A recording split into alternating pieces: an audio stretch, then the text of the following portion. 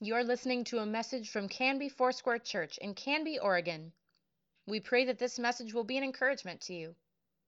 Visit canbyfoursquare.com to learn more. To look at one of probably the most famous, I guess you can say, one of the most famous passages in all of the Bible.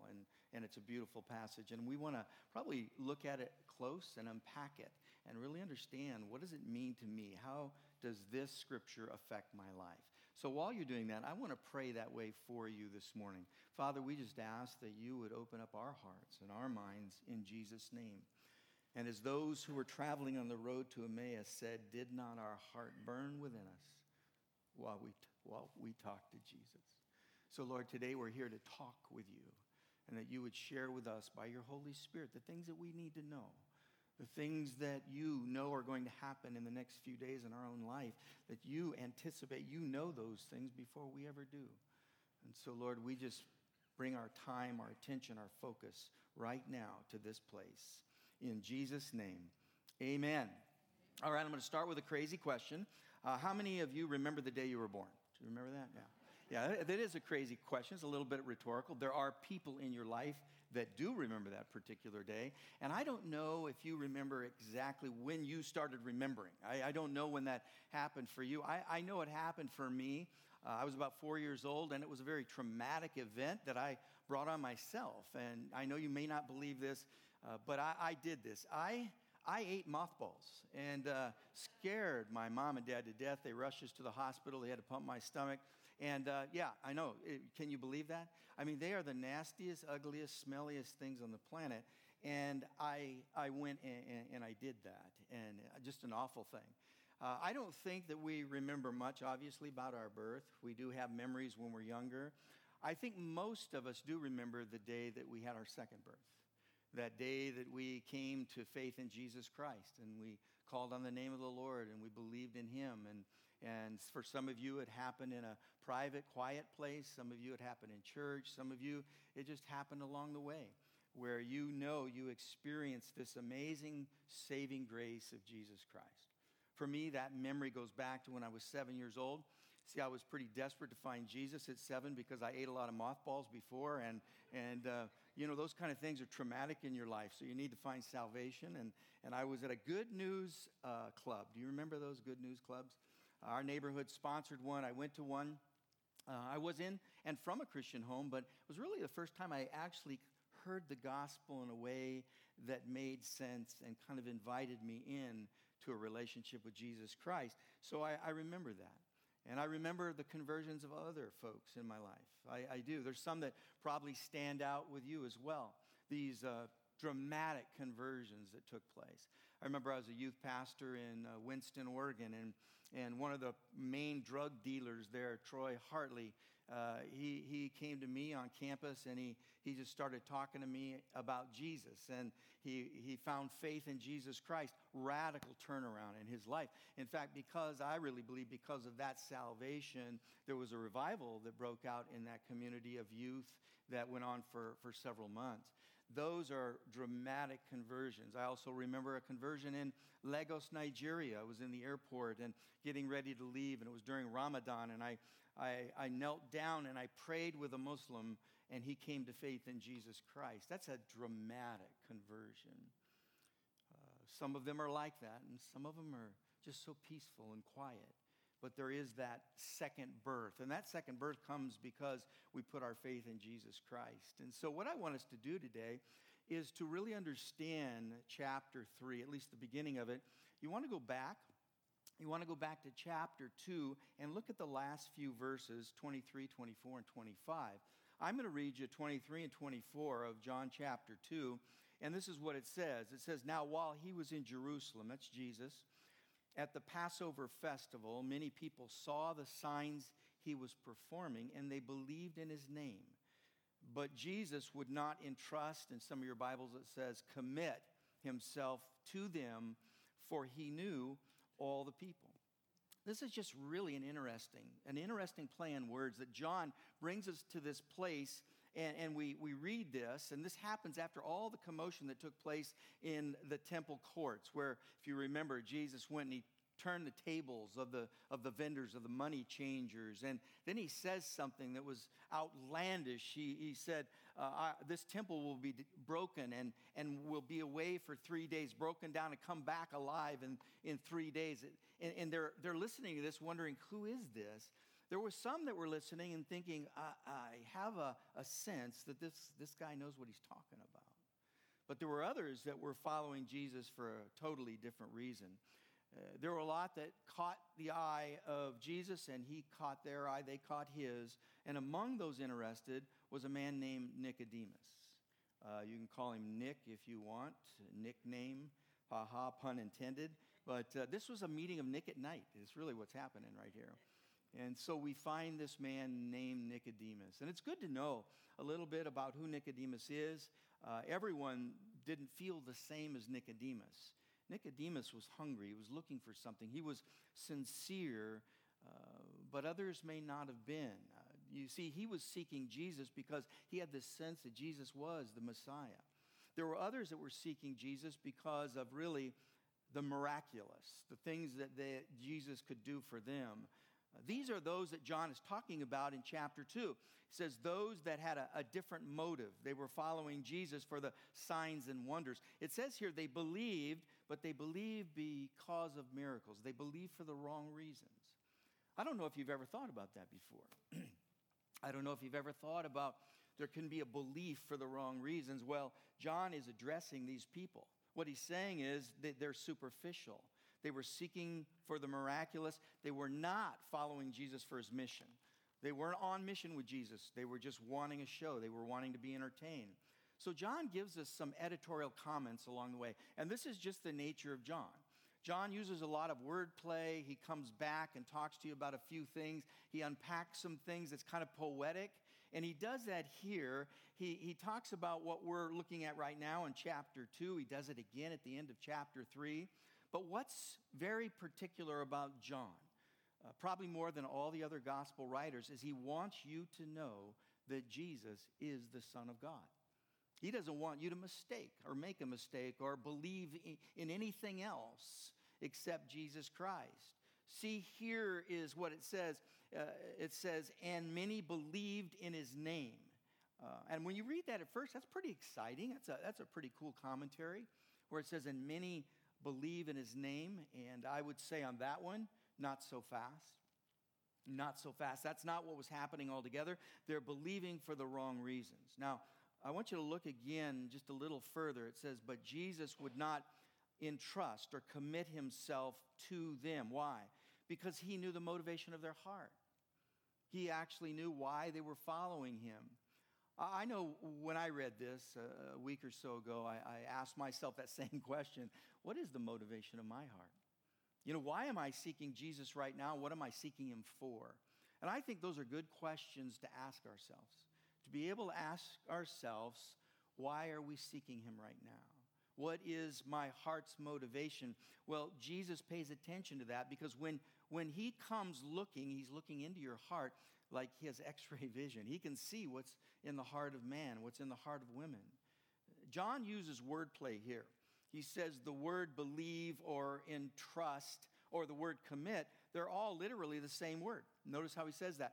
He says those that believe, and then he uses another word, commit or entrust in some translations. It's actually literally translated the same. It's the same word.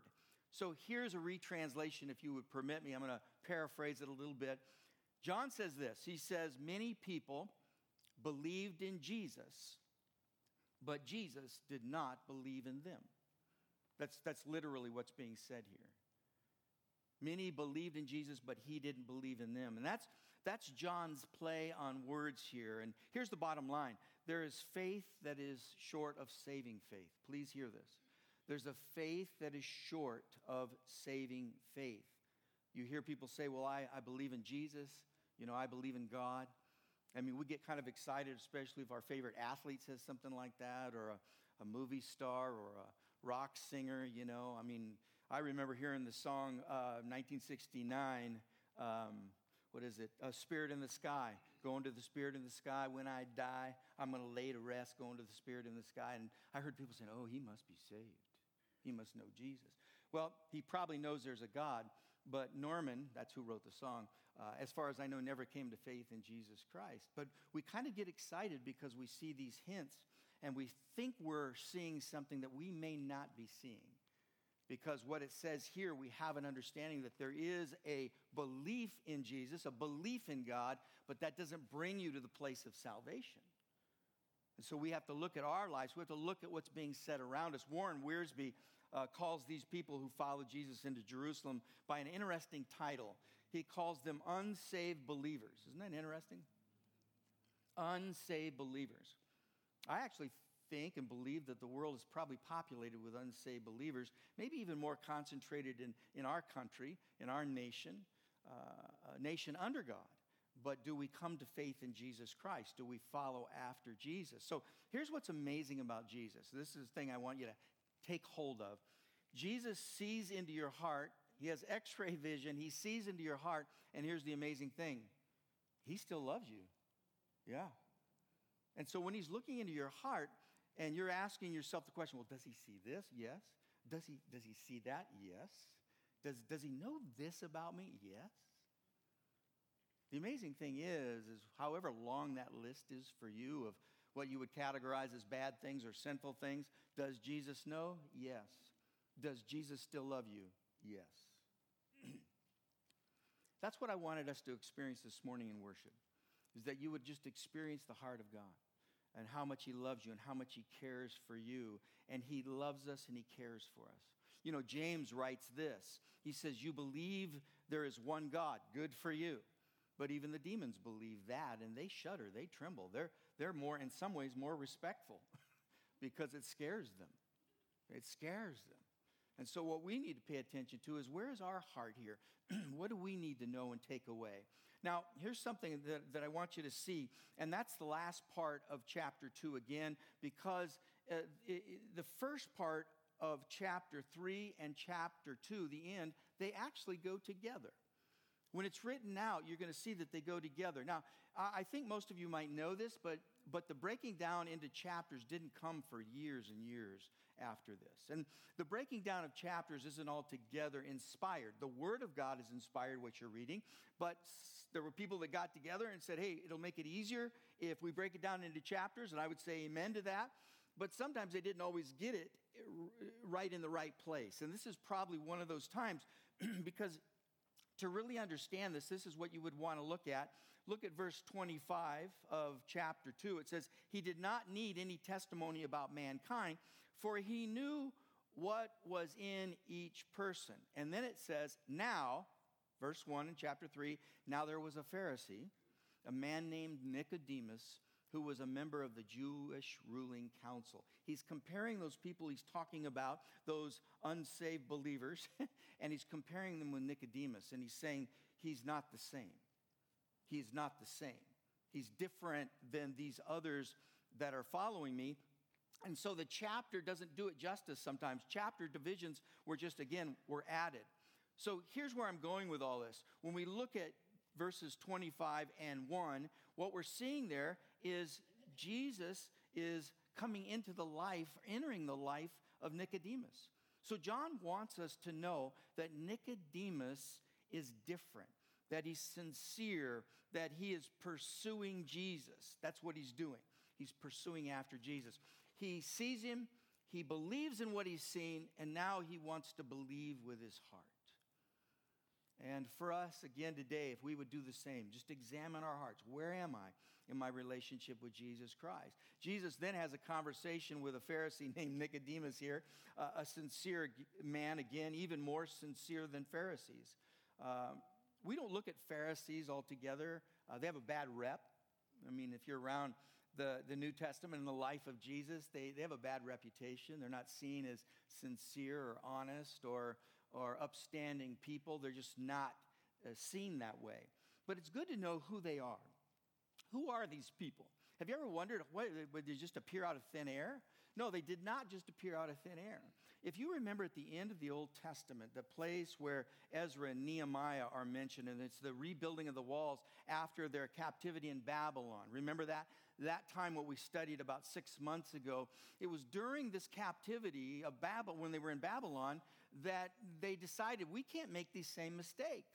We can't keep living in apostasy. We can't keep turning our back on God. We can't live in idolatry. And so there were a group of people, well-meaning, sincere people, that got together and said, we can't let this happen again. And so the seeds of being a Pharisee, or that group, that coalition, started during those 400 years that we don't really hear a whole lot between the Old Testament and the New Testament. But it started off in a I think, a very good way, a very sincere way. In fact, these were, I would call, Jewish monks. That's what you can call them. They're just Jewish monks. They're called, in fact, the word Pharisee means one who's separate. One who's separate. And so that's who they are labeled. That's how they're seen. But by the time it gets to Jesus, years and years down the road, these guys had turned into just legalistic mongers. I mean, they were just trying everything they can do to control other people's lives through religion, through the law. And so here they come, and Nicodemus knew that this wasn't who he was. He knew that he wanted to have a relationship with Jesus. He didn't believe in his heart the same way that his fellow Pharisees believed. So who is this man Nicodemus? I love this guy because he appears a few times in the Gospel of John. We see him at the beginning, and we actually see him at the end. So we get this idea of how he's progressed, and just in a few very short verses, we learn a lot about who he is. Notice in verse 1, it says Nicodemus was part of the ruling council called the Sanhedrin. That's actually the Supreme Court of Judaism. It's the Supreme Court. And so he was both. This is what's amazing about him. He stands out among even his Pharisees and his Sadducee friends because he's in both groups. He's a Pharisee and he's a Sadducee. And then Jesus says this. I notice in verse 10, he says, I noticed that you're the teacher. Not a teacher, the teacher. So he was upstanding. He was probably leading a large group of people as their teacher. So he's renowned. This guy has some influence here. And so when we look at his life, what we recognize that he stands apart. Now, this is why I love the power of the gospel. This is why I love Jesus here, because no one is excluded from the reaches of the gospel. No one is excluded from the touch of God's love. And we think maybe on the other side of the spectrum, we might even be thinking of the tax collectors. They're loved by God, or the prostitutes, or the adulterers and the adulteress. They're loved by God. But you know what? So are the Pharisees. The Pharisees are loved by God. And here is a man who gets a hold of this. He's upstanding and he understands this. Now I want you to fast forward with me because this is pretty amazing. At the end, as I told you, he shows up at the end. Remember, he shows up at the burial of Jesus? And I want you to hear this because this is really about the heart of God. He comes in at the end. He comes to the burial. He gives 100 pounds of spices, burial spices for Jesus to be buried. In today's market, that's $200,000. This man was sincere with his faith. He was generous with what God had given him. He shows up in this place, and you can see God's blessing in his life. So Nicodemus became an all-in follower of Jesus. He was drawn to Jesus and the love that he had for Jesus. Now, there are two qualities that define a sincerity when it comes to, I think, following Jesus. One is generosity, and the other is grace. Are we generous people? Because the center of this passage of Scripture is one that most of us remember. For God so loved the world. That he did what? That he gave. There was a generous God. A God who was generous to all of us. That he gave. And if I want to be one of his children, if I want to represent God, I want to be one of his children, then I want to live a generous life. And then I want to live a grace-filled life. That means those people that I have a relationship with, do I give them bandwidth to live, to make the mistakes that they're going to make? My kids, my family, my marriage. The grace of Jesus marks you. The generosity of Jesus marks you. That's really, in my mind, when I look at this, what sets us apart as all-in followers of Jesus Christ. And then look at John chapter 3, and I'm going to read verses 2 through 8 with you just for a moment. It says, he came to Jesus at night. He said, Rabbi, we know that you're a teacher who has come from God. No one could perform the signs that you're doing if God were not with him. And Jesus replied, very, very, very, very, he says, very truly I tell you, no one can see the kingdom of God unless they're born again. Here it is. How can someone be born again when they're old? Nicodemus asked. A good question. Surely they cannot enter a second time into their mother's womb to be born. And Jesus answered, very truly, I tell you, no one can enter the kingdom of God unless they are born of water and the Spirit. Flesh gives birth to flesh, but Spirit gives birth to spirit. That you should not be surprised at what I'm saying. You must be born again. The wind blows wherever it pleases. You hear its sound, but you cannot tell where it's coming from or where it is going. So it is with everyone born of the Spirit. I love that description. If anyone here, and all of us here are people of faith, and we've come to faith in Jesus Christ, it didn't happen on your own. It wasn't something you conjured up. It was not something you could work for. It was done by the Spirit of God. That the Holy Spirit came, convicted you of your sin, brought you to a place of repentance and a place of salvation in following him. And that's what we see here. So you ask the question, why did he come at night? Well, it doesn't really tell us. There's a lot of imagination that can go with this. You go ahead and use it because we're not really told. I just like to take a few guesses here. And so number one, I think this. He was possibly afraid to be seen with Jesus.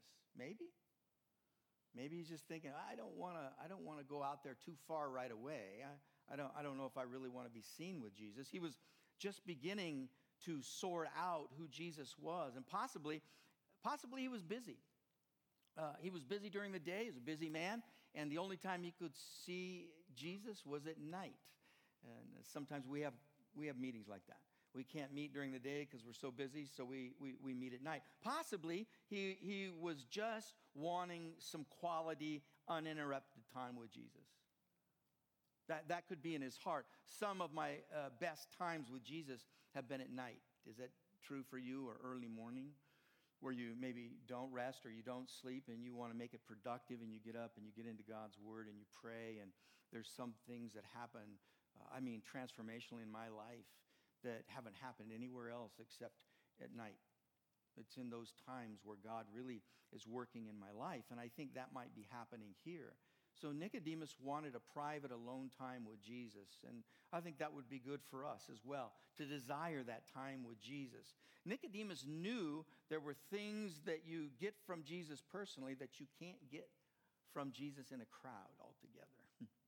There's things when you're looking him straight in the eyes, when you're looking him face to face, that he's going to change your life. What does Nicodemus do? He refers to Jesus as rabbi. That's a term of respect. It just means simply teacher. I also think Nicodemus is using the term rabbi, meaning that he's a teacher from God. Notice what he says there. I see that you're a rabbi, you're a teacher from God. But here's what Jesus does. Jesus was more than that. Jesus was God who came to teach. And Nicodemus starts to figure this out. Jesus didn't waste time or words with Nicodemus. He didn't waste any time. Notice how he gets right to it. I love this because this is a great model for sharing your faith. When I was reading this and I thought, I love this model. He didn't beat around the bush. He just got right to it. And he says, listen, I'm going to tell you a few things. So Jesus shares the good news knowing two things. I think Jesus understood. We know he knew this. People want relationship more than they want religion. Jesus knows that. That's why Nicodemus is pursuing him. He says he knows that he wants that relationship and not so much religion. And the other thing is, and people are lost without him. He knows that. And so about the relationship, how do I do that? Well, first of all, I think be yourself. You see that happening here with Jesus. Be yourself. Be who you are. You don't have to be someone else. Have you ever noticed this? I remember when I was really seeking God in a deeper way, a greater way, when I was in high school and college. And I remember talking to people and asking them about how they share their faith, and all of a sudden their voice would change, and and then they'd start sounding King James on me, and I'm thinking, what just happened? What just happened? And maybe you've experienced that. Listen, you don't have to do that. You can be yourself. That is what God wants you to be. You have a story to tell. Be yourself. Number 2 is be simple with what you say. You don't have to make things complicated. You can be simple with how you communicate the gospel. And I think the third thing here is really important. Be open. Be open. Be open to listen and hear and have a good exchange. I think that's one of the things that might be more important now than any time in my history, my recent history, my past, and working with people that don't know Jesus. Be open and don't be put off by what's said or the argument that might come right in front of you. Don't be put off by that. You don't have to shout. You don't have to get mad. You don't have to walk away. You just be open. And there's ways to communicate with folks that when you're open, they see that, they understand that. And I think that is huge for us. That listen, you don't have to be the last one that defends the gospel of Jesus Christ. He does a pretty good job. He's good at what he does. I'm just coming alongside of Jesus, and I'm wanting the heart of Jesus, and I'm wanting to communicate that. So I want to be open. And then people are lost without him. That was the second thing. They are spiritually dead. We know that. Ephesians 2:1 tells us that. They are intellectually dark. Romans chapter 1, verses 22. Listen, that one of being intellectually dark is seemingly, the darkness is growing. In the days we're living, the darkness is growing, where I think people are intentionally saying, I am totally against God, I'm totally against his word, I'm totally against everything. Maybe it was passive in the past, but now it's very aggressive and very open. What's happening there is an intellectual darkness. They're exchanging something they know, some measure of intelligence or some measure of science or some measure of something, and they're substituting, they're putting that in instead of really understanding and pursuing who Jesus is. So there's an intellectual darkness that comes. And then the third is that they're socially disillusioned, and we see that. Oh boy, do we see that. There's a social disillusionment, a time that you're living right now. And I would even say deception. Not only delusionment, but deception right now. And so we want to pay attention to this and say, Lord, help us process these relationships that we have. Help us understand who's around us and how do I share my story, my heart, my Jesus. How do I do that? I'm really jealous about my Jesus, just so you know. I want people to know who he is. Not who everyone else says he is, but who is he? I want to know what God's word says so I can tell others about who Jesus is. Dive into the word for that sake, just the sake of knowing who Jesus is.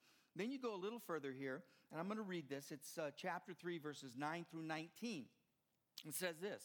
It says, how can this be? This is Nicodemus talking about the Spirit being born of the Spirit. Nicodemus asked, you are Israel's teacher, said Jesus. He says the teacher here too. And do you not understand these things? Very truly I tell you, we speak of what we know, and we testify to what we have seen. But still, you people, speaking of, I think, the Pharisees here, and in general, the heart, the disposition of the Jews, do not accept our testimony. I have spoken to you of earthly things, and you do not believe. How then will you believe if I speak of heavenly things? No one has ever gone into heaven except the one who came from heaven. That's the Son of Man. And he's saying, that's me. And he mentions something that would catch Nicodemus's ear. He refers to an Old Testament occurrence, an event. Just as Moses lifted up the snake in the wilderness, so the Son of Man must be lifted up, that everyone who believes may have eternal life. So immediately this Pharisee is going, oh, I know what he's talking about. He's talking about he's the Messiah now. He's the Savior now. And here's the verse that we love.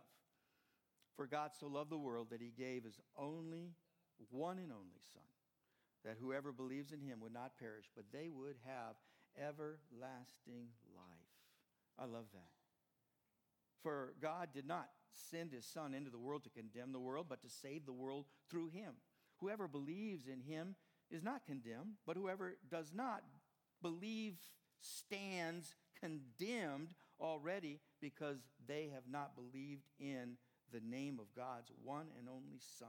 That's Jesus. This is the verdict. Light has come into the world, But people love darkness. They follow darkness. They run after darkness instead of light because their deeds were evil. That is about as clear as you can get, a clear picture of where the soul stands. And again, Jesus is making this wide open. He's saying this. He's saying this is what you need to know. And so what we have here is something that we call the good news. This is the good news. This is the gospel. What's center to that is verse 16. We grew up this. That's one of the first verses I learned in the Good News Club was this one, John 3:16. Everybody recited. In fact, I think that was their theme verse of the Good News Club. If it wasn't, it should be, because it's really a good one. And so you're hearing this. What is good news then? That's the question, because a lot of times it seems to be a relative thing. It depends on who you are, where you are, or what part of the world you live in, or what your economy tells you. Listen, good news is good news to everyone. It's the same. And so I thought about this, and I thought, good news, this good news, and beyond, what does it look like? Now, here's what good news looks like, I think, in real time. First of all, for good news to be good news to you, it needs to include you, wouldn't you? That's pretty basic. It's not keeping you out. It's opening the door. You're being invited. There's an invitation, a standing invitation to all that hear the gospel of Jesus Christ to come on in.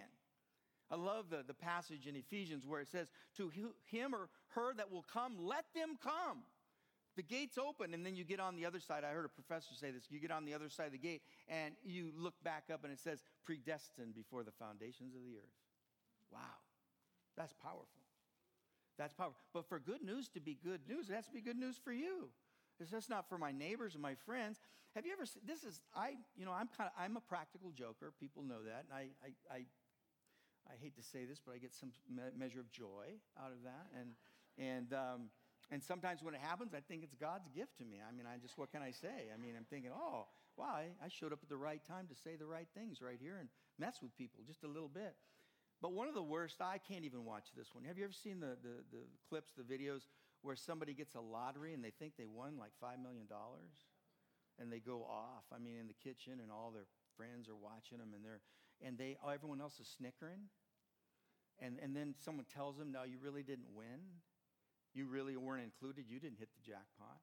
I don't know, but that would send me, I would go to a psychiatrist after that, I think. I mean, that would send me off the edge, because imagine you just thought you won $5 million. You're included into $5 million, and then you're excluded. That's a horrible feeling. That's a horrible feeling. Let me say this. The gospel does not do that to you. The gospel invites you in, and everything the gospel says it is, it is. Everything that Jesus says it is, it is. And so when I look at this, I recognize that it includes me. Sometimes religion presents God as someone who's distant, unreachable. We see that. We have to work for his favor. Or God must really be persuaded to love me. He must really be persuaded to even talk to me, to even notice me. Because I think that's sometimes our impression of who God is. But that's not the impression that we get in the good news. The good news is everyone's included. Can you say this? I'm included. Say it again. I'm included. I'm included. That's really good news. God loves each one. Here's what St. Augustine said. I love it. God loves each one of us as if there was only one of us to love. Beautiful. And then good news to be good news not only includes me, but it saves me. It has to save me. It's nice to be included, but all right, is there salvation here? Is there redemption here? Saves me from my own sin, saves me from my enemies, saves me from eternal hell, saves me from a purposeless life. The good news removes me from harm's way. That's what I love about the good news. It's not passive. The good news is active in saving you, keeping you from harm. That's the nature of the good news. That's what I love about it. My boys and I, this has been several years ago, we went camping. They were probably, I don't remember, 6 and 4. And we were out in Mount Hood somewhere, and we were going down to the river, and we slid down a bank. And when we slid down a bank, we opened up the gates of hell on us, because all of a sudden these yellow jackets came out of the ground, and they were not happy. If you've ever seen a swarm, it's different than when they just move. It's almost like they get this one mind, and they're going to go after, and they all stay together. And I saw them come out of the ground, and I thought, oh no. And I told my oldest son, run to that water hole right there. And he starts running. And I just grabbed my other son and put like a football. And I just was running down the log with him like this. And I was getting bit all over my back. And I was keeping him in front of me, as much as I could.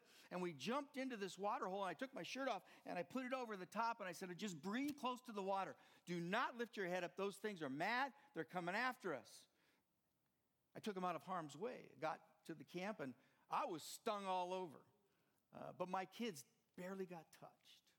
See, that's the nature of Jesus when he's rescuing you. If you want a picture, you're in a hornet's nest. You're getting chased by a wasp. What are you going to do? You need someone to take you out of harm's way.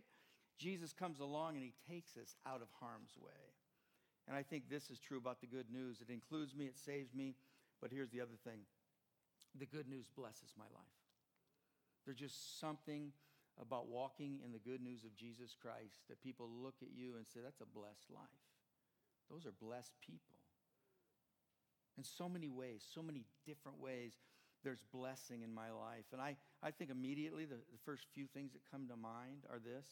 I think about the peace now that I have with God. Think about that. The Bible says I was once an enemy. I was once lost. I was once a long way away. But now, through the blood of Jesus, I'm brought near. I'm in his camp. I'm on his team. I'm in his family. But I was a long way away. I was separate. I was an enemy. But now I have peace with God. Wow. Do you know what that feels like when you don't have peace with God? You know that. It's just not. It's nasty. And here, because of the gospel, and it blesses me, I have peace with God. The other thing is I have peace with others. Because of the depth and the nature of the gospel of Jesus Christ, I can live in peace with others. And then, maybe the most important, I don't know, all these rank really high, but I have peace with myself. I have peace with myself in my heart. So I not only have peace with God, but I have the peace of God. The peace of God in my heart because. And the fruits of the Spirit tell you what that looks like. So if you want to go find a place to look, it's Galatians 5:19 through 26. It says, the acts of flesh are obvious. Sexual immorality, impurity, debauchery, idolatry, witchcraft, hatred, discord, jealousy. It goes on. And then it says this. I love this. But the fruit of the Spirit, the blessing of the Spirit is this. It's love, joy, peace, forbearance, kindness, goodness, faithfulness, gentleness, and self-control. Against such things there is no law. You are free. You are blessed because you're living a life in the gospel of Jesus. Have you ever had those moments in life where you felt totally left out? I don't know, maybe it was picking teams and you were the last. And it's like, oh, thanks, man. You're just throwing me a bone here. And it was almost like when they picked me, I'm the last guy they're picking me. It's like, yeah, well, we got to. We don't really have a lot of choices. That's really no fun. That's really no fun at all. I remember that happened to me a lot just because of my stature. But when I got out to play the game, I made them pay for it. I wanted them to pay for that choice. So I worked really hard at that. But here, what happens is you don't want to be excluded. You don't want and like the feeling of being excluded. And for me, that's so true when I look around. I see people in our world, in my life, that I'm looking at, and there's this sense of like they don't belong. They're excluded. It's like they live life that way. They live life. They're internally somehow wired that they're just always going to be excluded. I want to tell you right now, that's a lie from the enemy. And what has to happen is your heart and mind need to be rewired right now. The old wiring snipped. The new wiring comes, which tells you that you belong. You belong. And I'll tell you, this feeling has gotten more profound in my life as I've gotten older. The reason it has is because I have grandkids. And we have 8 now, and I don't like to see them excluded. I'm watching. Okay, you better include these guys, and especially the little ones. So I'm always defending the little ones with the big ones. All right, don't be rough on them. You got to include them. They need to be with their older cousins. That just seems to be my job. But that's the job of God's Holy Spirit in your life. He's looking after you. And he's going to bring you in to places that are safe, places where there is a sense of belonging in your life. And then he'll give you compassion for those that are lost. See, this is the evidence that I know I belong, is because I try to include others in my life. That's the evidence. That's the evidence that I know I belong. I'm going to say something. I'm going to close with this. And this is coming from someone maybe who's been around a while, but I just want to share this with you because it's really been on my heart. But for Annette and I, especially lately, I want to speak to you. I'm going to speak to you like a grandpa. Can I do that? That's the way I do things now. In some ways, I think we are losing our love for the lost. We means the church. And Ron, how do you know that? How do you know that? There have been so many other things that have taken our attention that we've become obsessed with, and they have nothing to do with eternal life, the eternal life of others. It has everything to do with me and what I want and my rights and all those kinds of things. And we are not good ambassadors when we live that way. Good ambassadors say, I'm coming, and I want to include you, and I want to bring the lost into my life. And I want to speak honest here about a gospel question. And just think about this. I'm not going to ask you to fill out a piece of paper and a test and check the boxes. But ask yourself the question, when was the last time I cried over the lost? When was the last time I prayed over the lost? When was the last time I spent time with the lost? When was the last time I did that? I was surprised by that inventory because I like and I love spending time with the lost, but I realized that some of that's been diminished over time in this last season we've been in. And I don't like it. I don't like it. I'm talking to you because you, Bible says, you bring the light. Without you, there is no salt. There's no light. And so everything really, in a lot of ways, rides on our shoulders. You know, I'm not condemning. This is not a condemning word. I'm just addressing something very real. You know, down the road you might look and say, oh, he was babbling. He was wrong. Well, time will tell. Time will tell. And I hope that this won't be the outcome. I hope the outcome will be this. That our light shines so brightly and so graciously and so lovingly that it brings revival everywhere you go. Don't be waiting for it out there somewhere. It's in here. It's right here. It's bringing the torch, the light of Jesus Christ. Are we becoming more and more obsessed with things that don't matter? Are we becoming more and more offended over things that don't even offend God? Let me say this. If you're going to spend time being offended, be offended over what God is offended over. That's a good deal. Just go there and say, I'm gonna camp out here. But with this, we need to say, Lord, I'm going to give all this to you. And I want my light to shine. I want the world to see Jesus. And you are good enough to share that. You are you. And anything that keeps you and tells you any different, it's a lie from the pit of hell. We will overcome by the blood of the Lamb and the word of our testimony. Amen. Would you bow your heads with me? Father, I want to thank you today for this message. Even our kids are hearing this today. Our youth are hearing this today. We're all on the same page today. So thank you for your love. For God so loved the world, so generous, that he gave his only Son. Whoever believes in him would not perish, but they would have everlasting life. With your heads bowed and your eyes closed, if this is something you want to do, if you want today to receive Jesus into your heart, and not be on the outside looking in, but be on the inside of his love and his care, with our heads bowed, our eyes closed, just lift your hand. I want to pray for you. That's all. I'm not going to embarrass you. Thank you.